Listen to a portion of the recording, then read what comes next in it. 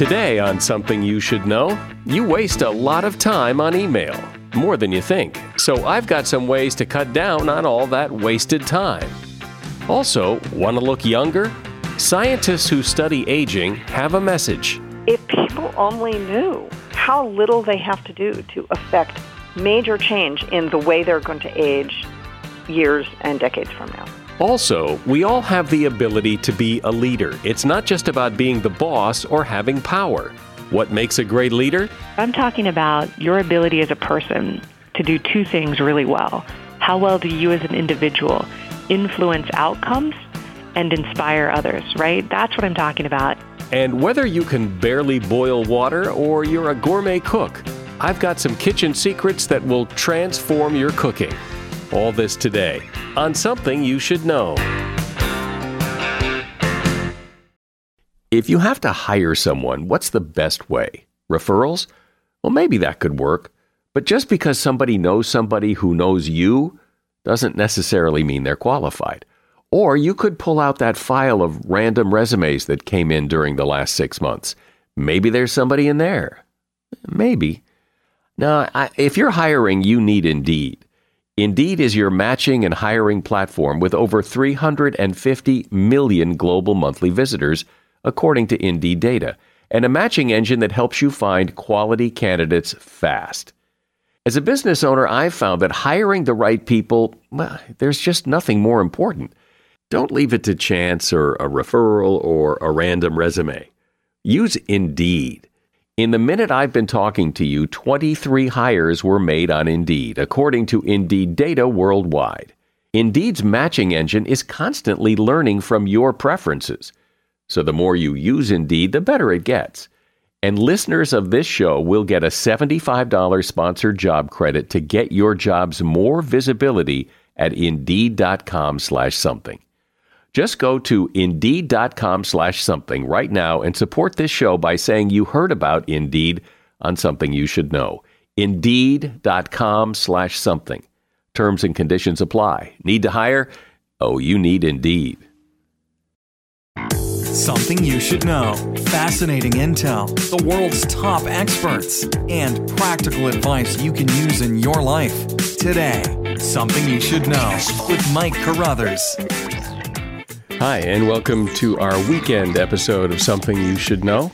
And I want to start today by talking about email, because you probably spend a lot of time on email, probably waste a lot of time with email. So here's some advice, some expert advice that will help you cut down on the amount of time you spend on email. And it's from a guy named James Hamblin from theatlantic.com. And he claims these things helped him cut down on the time he spent on email in half. And first, eliminate the sign-off. There's no need to write, sincerely, best, cheers, or any of the other farewells. There's no need for it. And you can even skip your name in some cases because the email address makes it pretty clear who the email is from, so it's somewhat redundant to sign the email. It's really kind of a holdover from the handwritten note or the handwritten letter. Same thing with the greeting. You don't really need to say, "Dear Bob," because you sent the email to Bob, and Bob's the only guy that got the email, and so you could eliminate that as well. 3 sentences or fewer is his advice. The crux of any email usually doesn't need more than 3 sentences. If what you're sending is more than 3 sentences, you should probably consider calling the person instead. Check your email only 2 or 3 times a day. I don't know if I could do that. But he says it's not that hard. And in fact, the average American worker wastes 30 seconds every time they check their inbox. So if you think about all the times you check your inbox in a day, multiply that by 30 seconds, and you'll see how many minutes a day you're really wasting. He says even if you think your job doesn't allow you to check your inbox that infrequently, give it a try or cut down at least some. But if you give it a try, he says you'll be surprised how easy it is to get used to in time. And that is something you should know. Since aging is inevitable, you'd probably like to at least do it well.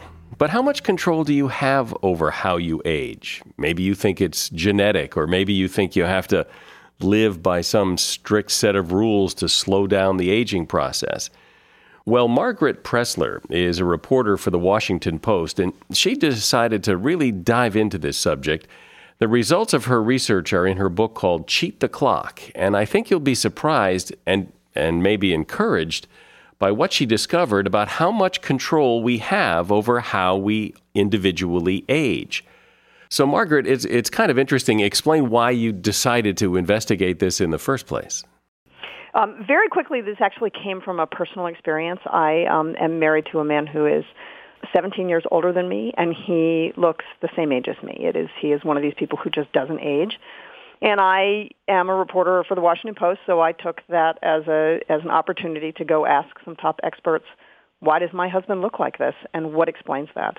I fully expected that they would come back and say it was genetics, and every one of them came back and said it's not genetics, it's what he does.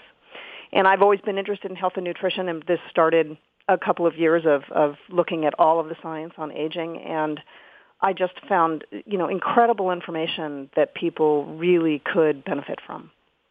Well, it's always kind of fascinated me. The first time it fascinated me was going to high school reunions and seeing how time is so kind to some people seemingly and so cruel to other people. But your point is perhaps it's not just time, it's what goes on in that time. Oh, there's no question. And one of the best ways to look at that is studies that have been done in Scandinavia. They do a great job of tracking twins. They keep a twin registry. And there have been lots of research studies done tracking those twins, especially identical twins.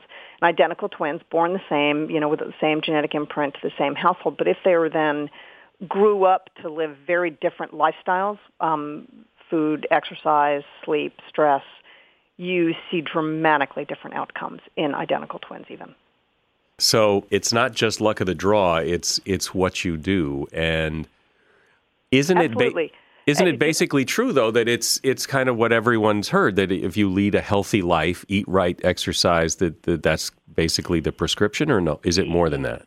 There's no question that, the old mom's advice is good advice. I think what's different about what I've got in the book is that what science has really discovered, because there's so much more technology going into the studying of aging now and the processes that go into their participating in the process of aging, scientists really understand how it's happening at the cellular level.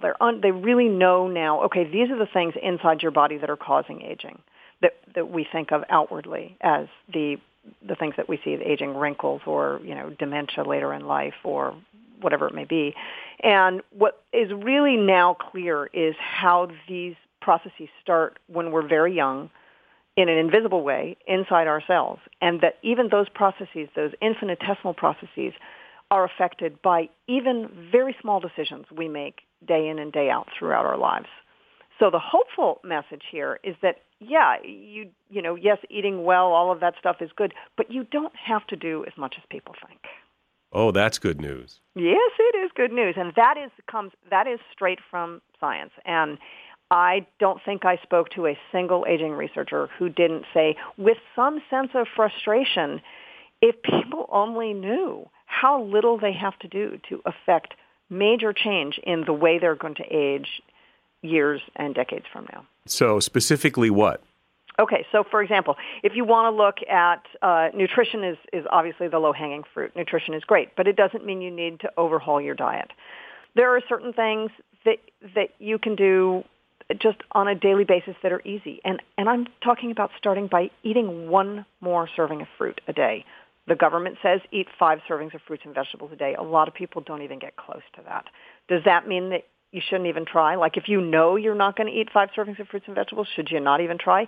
No. In fact, just eating 1 or 2 apples a day can have a huge impact on your blood pressure.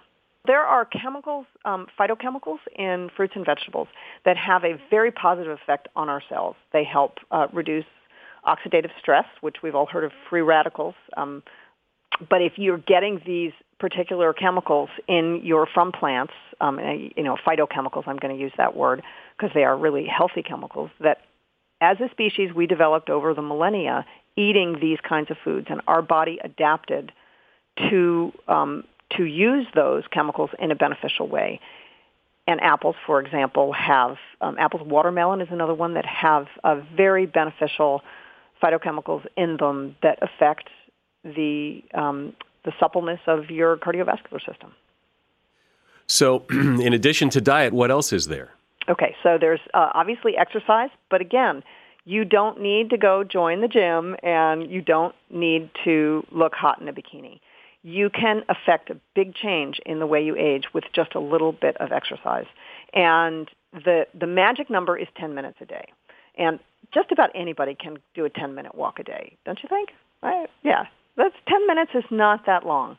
And the difference in when they look at epidemiological studies, so long-term studies following populations, the difference between people who have just walked 10 minutes a day versus people who haven't is dramatic in terms of the strength and dementia and overall illness, death from all causes. It's dramatic.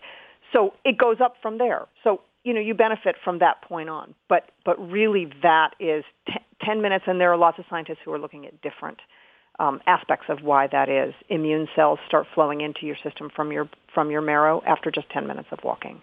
Your brain cells you start generating new brain cells if you walk a mile a day. So there are huge benefits to just small amounts of getting moving. And of course, then it builds on itself. This is what my husband has done. He started very small and has shown dramatic effects in how healthy he feels and looks over the years, from starting very small with almost nothing, 5 minutes a day. Historically, the advice has been 30 minutes a day, at least 3 times a week, not 10 minutes a day, which, 30 minutes is a reason to say no. And, Mike, that would be ideal. Of course, it would be great if everybody would do that. But you have to think of it a little bit like your body is a little bit like a bank account. Like if you could discipline yourself to put $10 a day in your bank account, then after 10 days, you've got $100. But if you can only put $1 a day after 10 days, you've still got $10. You may not have 100, but you've got 10, and it's better than nothing, right? So if you figure you use that money at the end of that 10 days to buy gas for your car, so see how far you can go. You've got $100, you can drive, 500 miles maybe, depending on your car. If you've got $10, you can drive, 30, 40, 50 miles. That's still farther than you could go otherwise. And your health is the same way. You nurture it bit by bit, and it is cumulative. And that is what the current science has been able to do, is pinpoint why that is. And that's really what my book explains. It's sort of a very empowering message by understanding how it works inside your cells in ways you can't see. And that's what's tough. If you can't see it, then is it really working? So with these studies, they have discovered through magnetic resonance imaging and epidemiological studies, so from looking inside the cell to looking at whole populations, they have been able to determine how even small things make a big difference. Stress is another big one. People, especially people who don't get involved in this kind of stuff, will always point to the 110-year-old lady who smoked a pack a day and drank a quart of whiskey. And I had one of those. And so, see, it's all genetic, because look at her. She never lifted her finger and smoked and drank, and she lived to be 110. Yeah, I'm really glad you brought that up, because there is absolutely a genetic component to aging. What scientists now say is that, based on all of the current research, the best estimate now is that genetics is 25 to 30% of aging. And there are some people, and those people you're referring to are called superagers, and those people do have some lucky genetic cocktail that protects them from, they still haven't figured out what that is. It's going to be a very complicated thing to figure out if they ever can. But there are certain people who can live to, 100, well into their 90s, smoking or living just a not very healthy lifestyle and be fine. That's a very, very small percentage of people. The thing is, it's so cool that you hear about them, right? You hear about the great uncle so-and-so. But it does tend to run in families, so they know that there is a genetic component to that. The real issue is that for the vast majority of us, it's not going to help. So it's like a deck of cards, and it's how you play it. So what else? Is there any mental aspect to this? Absolutely. I mentioned stress is another major component of aging. There have been some incredibly fascinating studies about how stress ages your cells in ways that have only just been able to be discovered. There are little caps at the ends of your chromosome called telomeres, which protect the genetic material every time your cell divides. But every time your cell divides, the telomeres get a little bit shorter. And in people who are chronically stressed, the telomeres get shorter much faster. So what does that mean? It means that once the telomeres are so short that it would compromise your genetic material, your cell dies. That cell that has that chromosome in it dies. The more cells, and we have cells that billions of cells die in our bodies every day, but that increases with age. Cell death and sort of cells going into a resting phase increases with age and contributes to the conditions of aging. And that is a natural process, but stress hastens that. There are stress hormones that get into our cells, and they mess with the way they work. Cortisol, you can feel it flowing through your body when you're stressed out. That is very harmful on a cellular level to the way you're aging. So being exposed to chronic long-term stress, absolutely. Well, you see it. You see it in presidents. After 4 years, they've clearly aged more than 4 years, right? But here's the good news.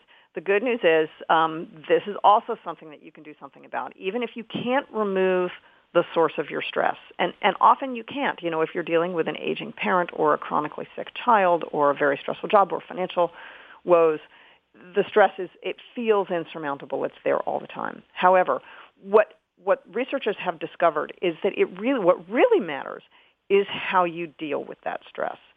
Different people with the same levels of stress, the same exposure to stress, can handle it very differently. And actually, the way you handle the stress, it helps alleviate the impact on the aging of your cells inside your body. And I'll give you a couple of examples. And this, it seems, sort of new agey, but meditation has been conclusively shown to make concrete changes inside the brain that help the brain recover from and handle and not produce as many stress hormones and recover from it faster.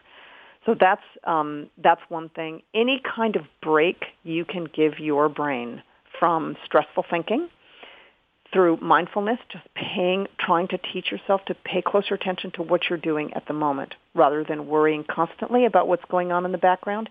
It is something you can train your brain to do just like a muscle. And that actually really does help. Intimacy helps.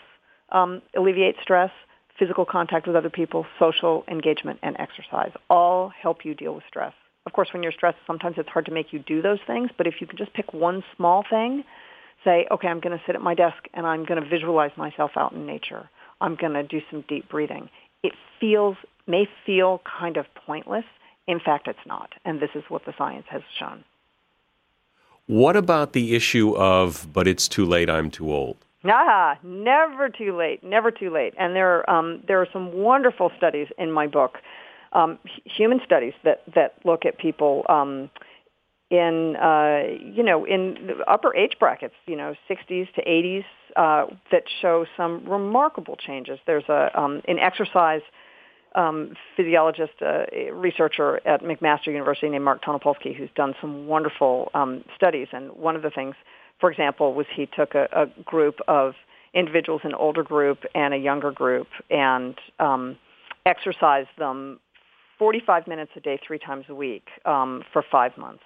And the difference in the mitochondria production in their muscles had reverted back in the older group, had reverted back to youthful levels. It was almost a complete reversal of the aging process.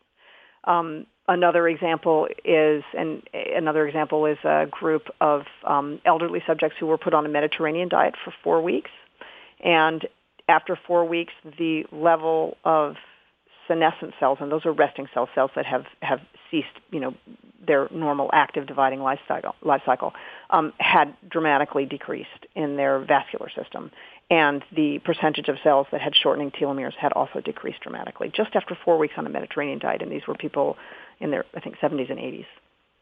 So absolutely 100%, it is never too late. And the great thing is it doesn't take that much. And it also, if you engage in some of these activities with friends, you get the social benefit also, which also has been shown to have pretty dramatic anti-aging properties. One of the things I think that concerns people and the reason that they often don't get too invested in this is because, the advice seems to change a lot. What's good this week isn't good next week. And no, it's true. You're absolutely right. And there's so much, there's so many conflicting quote unquote programs out there. There are so many books, and here I'm adding another book to the mix. But there are so many books, there's so many programs, there's so many celebrities and celebrity doctors all saying do it this way, do it that way.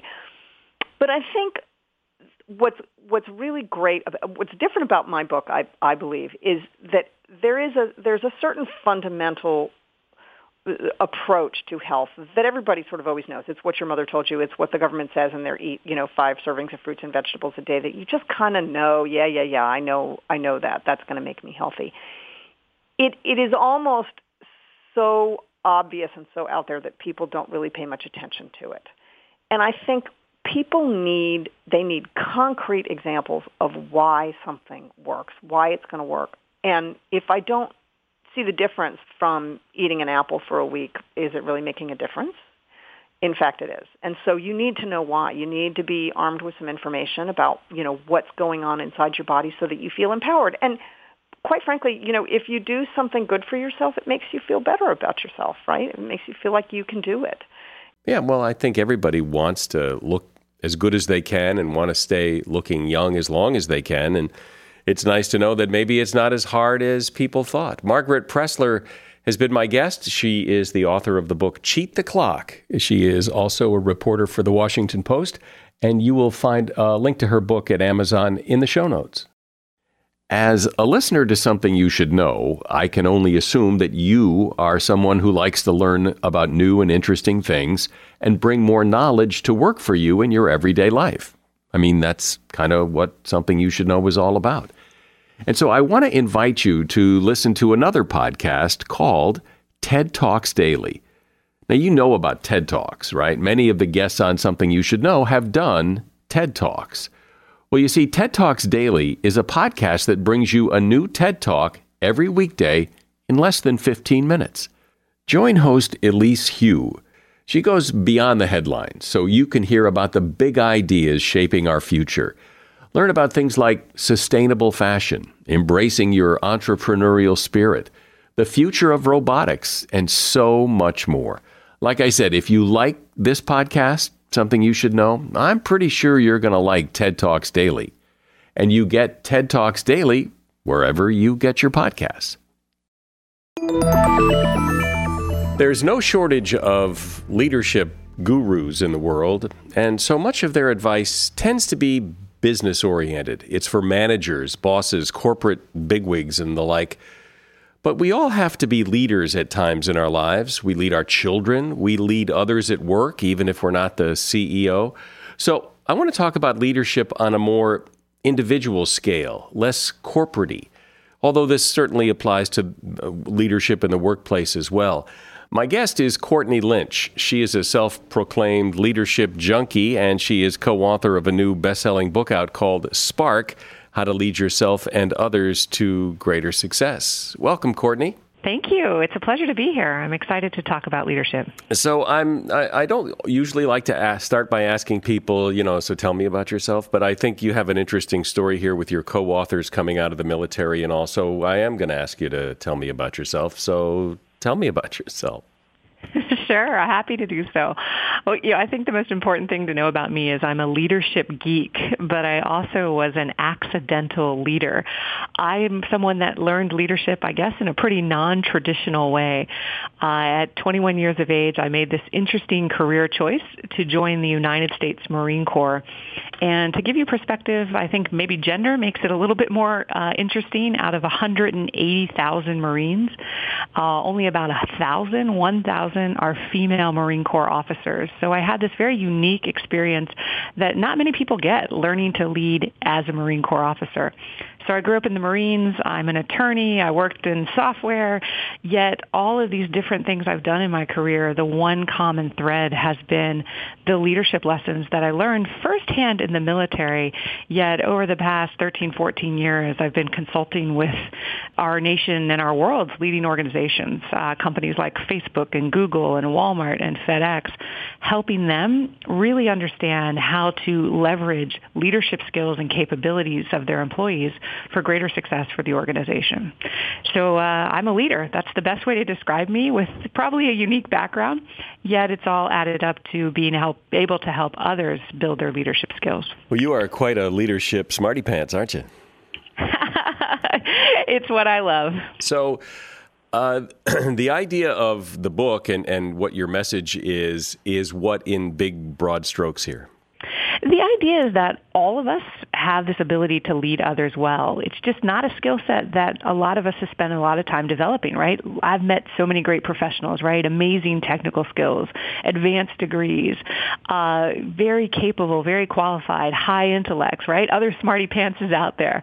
Yet, what we often don't do, especially here in our American culture, is build leadership skills. Well, I think there's a sense that, leaders are born, not made, and that there's certain leadership type people that are better leaders than others. But my guess is you don't agree with that. Well, I think part of the fact I do, right? I think about, there's been some really amazing studies. One of the best ones is out of the University of Minnesota, a longitudinal study of identical twins, where they really looked at that born versus made question. And that research, looking at other research, it kind of comes down about 70-30. 30% of our ability to lead is inherent at birth. Things like our IQ, things like maybe we lean towards extroversion. People tend to think extroverts are better leaders. Charisma, our ability to influence and inspire, though, comes from truly our behaviors every day, and that's the extra 70%. What type of mindset do we have? What type of behaviors are we demonstrating? So yes, some things fixed at birth, but the born with it piece, I think, falls away when you realize the majority of our ability to lead is based on the choices we make every day about how we're showing up and what behaviors we're demonstrating. But a lot of introverts, for example, might have real trouble with some of those behaviors. It's hard to, be charming and extroverted when you're not naturally.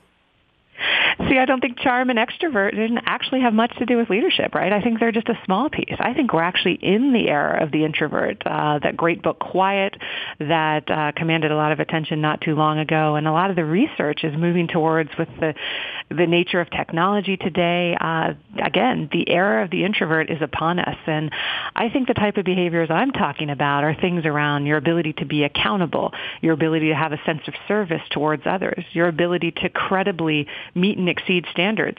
They transcend personality types versus, extroversion or introversion. I think they're more behaviors that anyone, whether you're social and outgoing or more quiet and prefer to be on your own, can truly leverage to be effective. Well, explain those behaviors in real people terms, because they can sound a bit platitudey when you say exceed standards and all that. It sounds kind of like report card stuff. But what does it mean in day-to-day? How do people do this?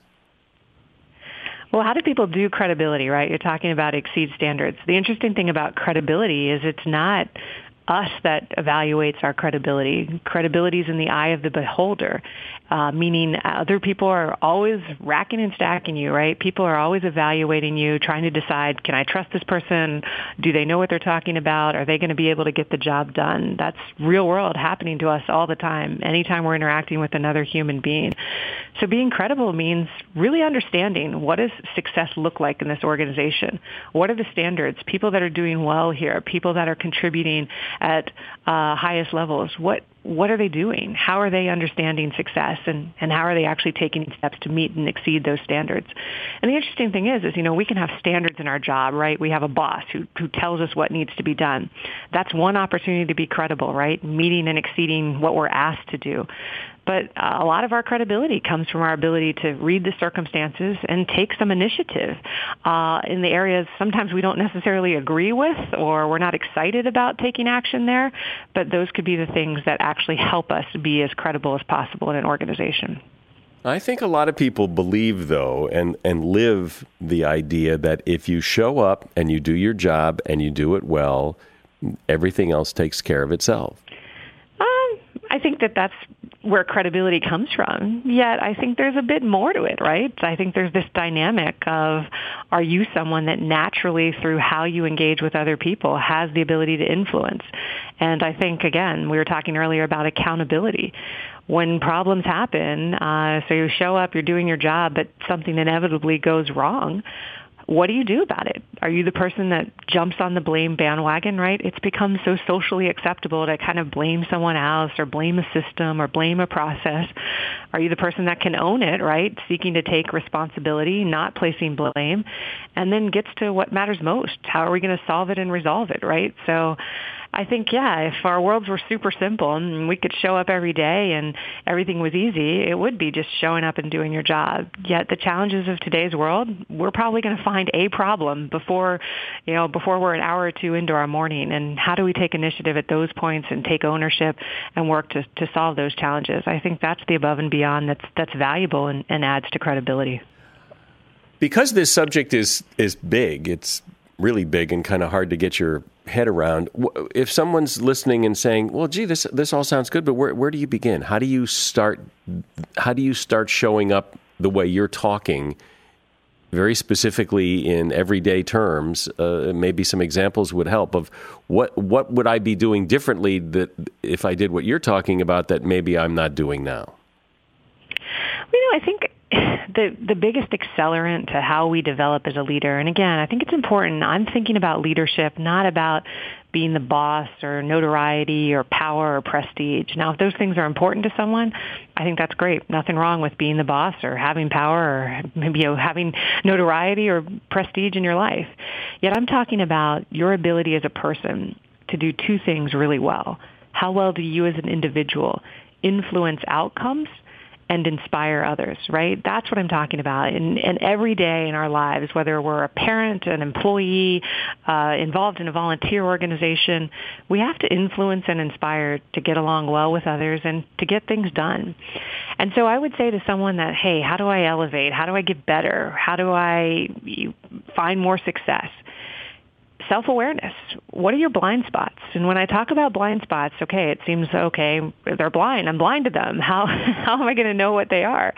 But can you really critically look at yourself and look at yourself with an eye for what does everybody else know about me that I'm not quite seeing around my own behavior? Like a practical example, I think sometimes, we have tempers. People get angry, right? And in a professional situation, let's bring it to the working world. What's your go-to behavior when you're angry? Some people, it's scream and yell, raise your voice. Some people, it's withdrawal, right? We all have these behaviors that maybe are less than best when we're under stress or when we're angry. And so it's really taking a step back and saying, is that behavior the most productive? What could I be doing better in those circumstances?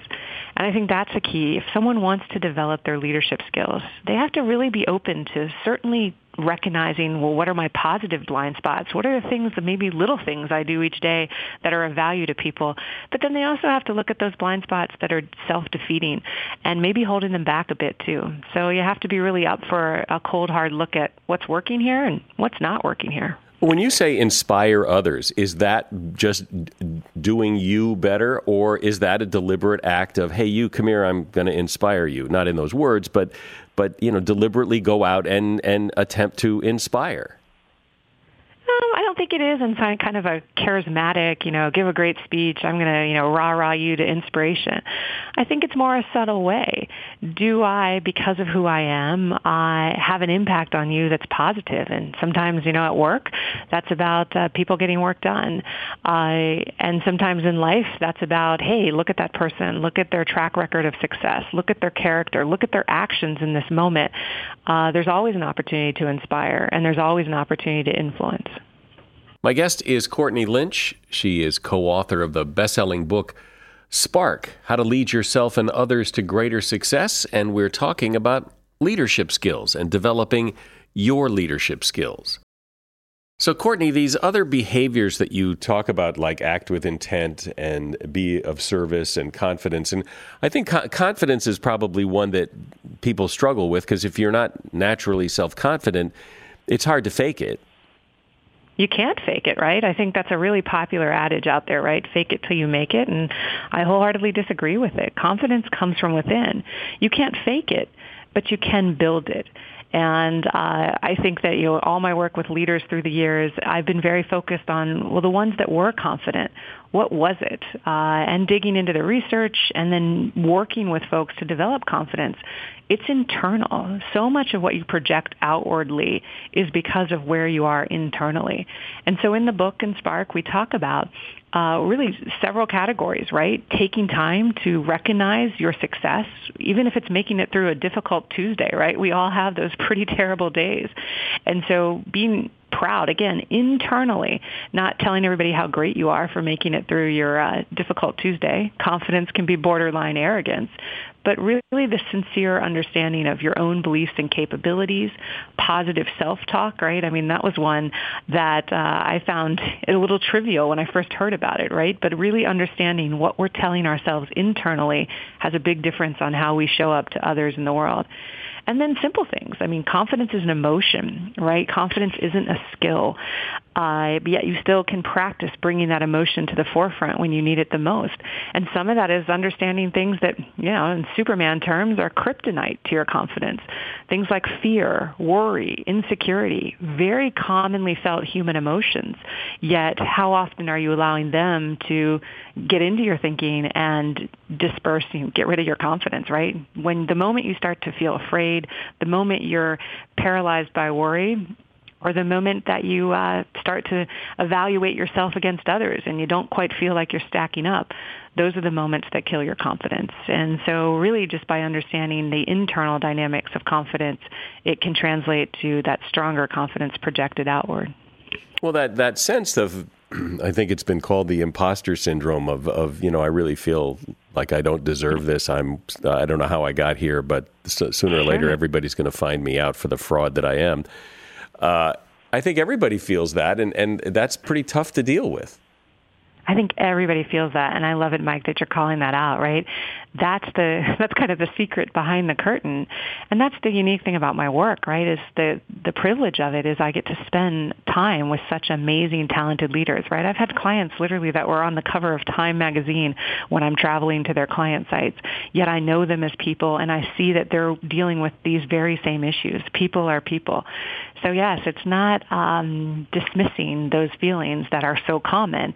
It's working through them. And that's, I think, where a little bit of my Marine training comes into play, because they didn't teach us. I mean, think about courage, right? I mean, can courage really be taught? They didn't teach us to dismiss our fears. What they taught us to do was to face our fears and to move forward in spite of them, right? Acknowledging our own fallible nature as humans, right? We all get scared. We all make mistakes, right? These are common experiences for all of us as people. Yet what do you do to rise above when you're in those circumstances and lives depend on it? Now, in the private sector, maybe it's not always life or death, but I think for professionals today, we take our careers so seriously, and we're proud of them. And so understanding how we can work through challenges within ourselves, or work to lead and serve and add value to other people more effectively, that's the essence of leadership development. So how do you, in some nuts and bolts, do that? Because I think when people hear things like work through your feelings and all this, their eyes glaze over. I don't know what that means. Too, doesn't it?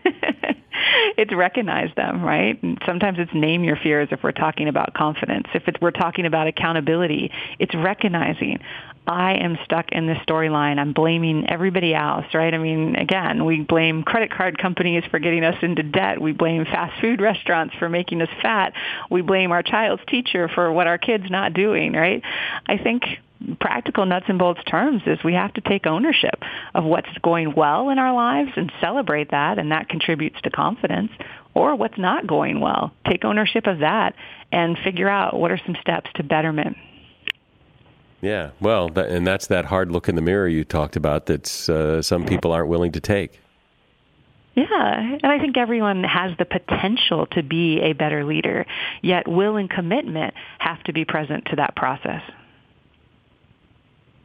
How I don't know, not how easy is this, but I mean, is this like a lifelong journey, or is this something you can work on for 6 months and really see the difference? I think you can work on it for 6 days or 6 minutes and see the difference as long as you're open to developing. Yet none of us will ever be the perfect leader. We can always be better, again, as much as we commit to being better. So it can be. And I think for most folks who are achieving the success that matters to them, they've made it a commitment to continuously develop.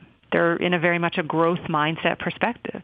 And then I think some people, and that doesn't mean they're bad or wrong, but are in more of a fixed mindset. And that's where they're staying. And if that works for them, I think that's great. I think people are drawn to leadership development, though, at times when they get feedback from someone else that they need to develop their leadership skills, right? And like you've suggested, sometimes that can be a bit vague. Yet if something's not going according to plan or if something doesn't feel like it's working well, turning to developing yourself and developing your leadership skills can often be a very efficient and effective path to betterment. Well, that's a really interesting take on leadership. And as I said, as we started this discussion, that it's different than the usual corporate-y business boss, manager, leadership skills. This is more about how, people look inward to become better leaders. So thanks. Courtney Lynch has been my guest. She's author of the book Spark, How to Lead Yourself and Others to Greater Success. And you'll find a link to the book on Amazon on the show notes page for this episode of the podcast. And all of our episodes are located at our website, somethingyoushouldknow.net. Thanks, Courtney. Hey, thank you. I appreciate your time, and thanks for having us be a part of the show. Whether or not you're a great cook, or maybe you just boil water and make some pasta every once in a while, no matter what, I've got some expert tips for you that will make your cooking much better. They come from the website popsugar.com. First of all, protein, including eggs. Protein hates heat. So if you've always ended up with overcooked and rubbery scrambled eggs, it's because you probably cooked them too quickly at too high a heat. Low and slow is the only way to get soft, custardy scrambled eggs. Next, almost every time you do make pasta, you should save about half a cup of the pasta water before pouring the rest down the drain. That salty, starchy liquid that the pasta cooked in becomes a crucial part to achieving a silky, cohesive sauce in most pasta dishes. Sizzling bacon on the stovetop typically results in splatters and often painful burns. And the tip is to roast bacon in the oven on a cookie sheet lined with foil so that the bacon cooks evenly and the cleanup is effortless. You'll never buy ground beef again once you start making burgers from sirloin tips rather than ground chuck. The flavor and the texture are far superior to plain old store-bought ground beef. And finally, and I love this one, and it's so true, any chocolate chip cookie is better with salt on it. When you take the cookies out of the oven, sprinkle them with just a little good quality flake salt, preferably, big flake salt like kosher salt, and it completely transforms the flavor of the chocolate chip cookies. And that is something you should know. And that is our podcast today. You can subscribe to this podcast for free, and that way the episodes get delivered right to whatever device you listen on. Just click the subscribe button on whatever platform you're listening on. I'm Mike Carruthers. Thanks for listening today to Something You Should Know. The Bigger Pockets portfolio of podcasts are worthy of your investment. We're having a real conversation as real estate investors. New episodes available every day. It's important to buy where it makes money and not necessarily where you want to travel to. Bigger Pockets, On the Market, Rookie Real Estate, or Money Podcast. The purpose of flipping is to create more cash so then you can reinvest into other types of properties. The Bigger Pockets Podcast on YouTube or wherever you listen.